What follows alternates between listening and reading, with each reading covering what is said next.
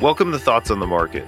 I'm Michael Zezas, head of U.S. Public Policy Research and Municipal Strategy for Morgan Stanley. And I'm Todd Castagno, head of Global Valuation, Accounting and Tax for Morgan Stanley Research. And on this special edition of the podcast, we'll be talking about the 2022 U.S. midterm elections and the potential impact on individual and corporate taxes. It's Tuesday, June 7th at 10 a.m. in New York. If you're a regular listener, you may have heard my conversation with our chief U.S. economist, Ellen Zentner, last week about the economic implications of this year's midterm elections.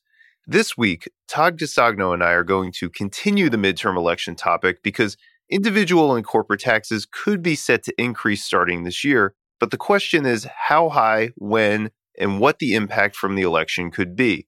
So Todd, you and I have talked about this, and we agree that taxes are likely headed higher for both individuals and corporations. Maybe you can tell us why that is. Thanks, Michael. And it's really a driving function of how the Tax Cuts and Jobs Act was passed. And that's because Congress used the budget reconciliation legislation, which is primarily temporary. So for instance, the individual provisions generally all expire at the end of 2025, and business tax increases have already started to phase in this year. So extension of the status quo for both businesses and individuals really is a function of the political landscape heading into midterms and then the next presidential election. Okay, so let's start with individual taxes. Maybe you can name some provisions set to expire and what the changes would be.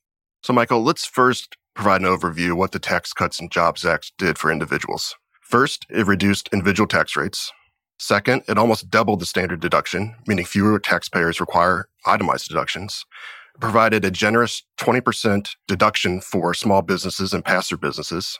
It provided a much more generous child care credit that's also refundable. And then the alternative minimum tax was reduced, so fewer taxpayers were caught in net tax. All these provisions are set to expire at the end of 2025 if Congress does not act. Let's shift over to corporate taxes. The Tax Cuts and Jobs Act lowered the corporate tax rate to 21% in 2017. Is there a chance we could see that climb, and to what level? That's true. One of the only permanent items of the Tax Cuts and Jobs Act was to reduce the corporate tax rate from 35% to 21%. However, starting this year, there are other tax increases within the corporate tax system. For instance, the requirement to amortize R&D costs over 5 years starts this year. That will primarily affect technology companies. And then there's elimination of favorable immediate expensing for capital expenditures that starts to phase out next year. And that primarily would impact manufacturing and industrial companies. And then there's more restrictive deductibility of interest expense. So these in conjunction will raise tax obligations. And it really depends on the political climate of how these get extended and if that 21% corporate rate may nudge higher. Todd, last October, you and I talked on the podcast about a two-pillar tax overhaul, which would come out of global tax reform. 9 months later, how do you see that playing out? So there's an ongoing effort to A, change the mix of which countries get to tax corporate income, and B, the establishment of a global minimum corporate tax rate of 15%. The wheels are still in motion, but let's say the bus has slowed down.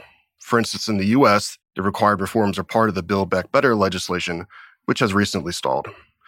And then in Europe, nearly unanimous agreement, but there's still one or two states that are not fully on board. Michael, I want to turn it back to you. Investors and policymakers clearly have some worries about inflation risks. How will that factor into what kinds of effective tax increases would be palatable for lawmakers? Sure. Policymakers in Washington, D.C. have become really sensitive to inflation, and so tax increases now serve a purpose as a tool for Democrats to achieve some of their spending goals, like investing in clean energy, but doing so without contributing to inflation by increasing government deficits. So given that, if Democrats manage to get a new spending bill focused on energy across the finish line, the tax increases will likely need to match that spending. So that keeps corporate tax increases and tax increases focused on high-income earners on the table. Finally, before we close, I'm curious if you've heard anything from our economist or equity strategist on what the impact will be on growth or corporate bottom lines if some or all these expirations occur.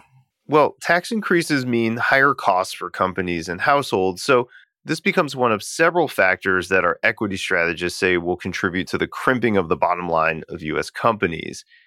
And they don't think that's in the price of the stock market quite yet. And so what that ultimately means is that the volatility we've been experiencing in markets is something they think is going to continue. Todd, thank you so much for talking. Great talking with you, Michael. And thanks for listening. If you enjoy the show, please share thoughts on the market with a friend or colleague, or leave us a review on Apple Podcasts. It helps more people find the show.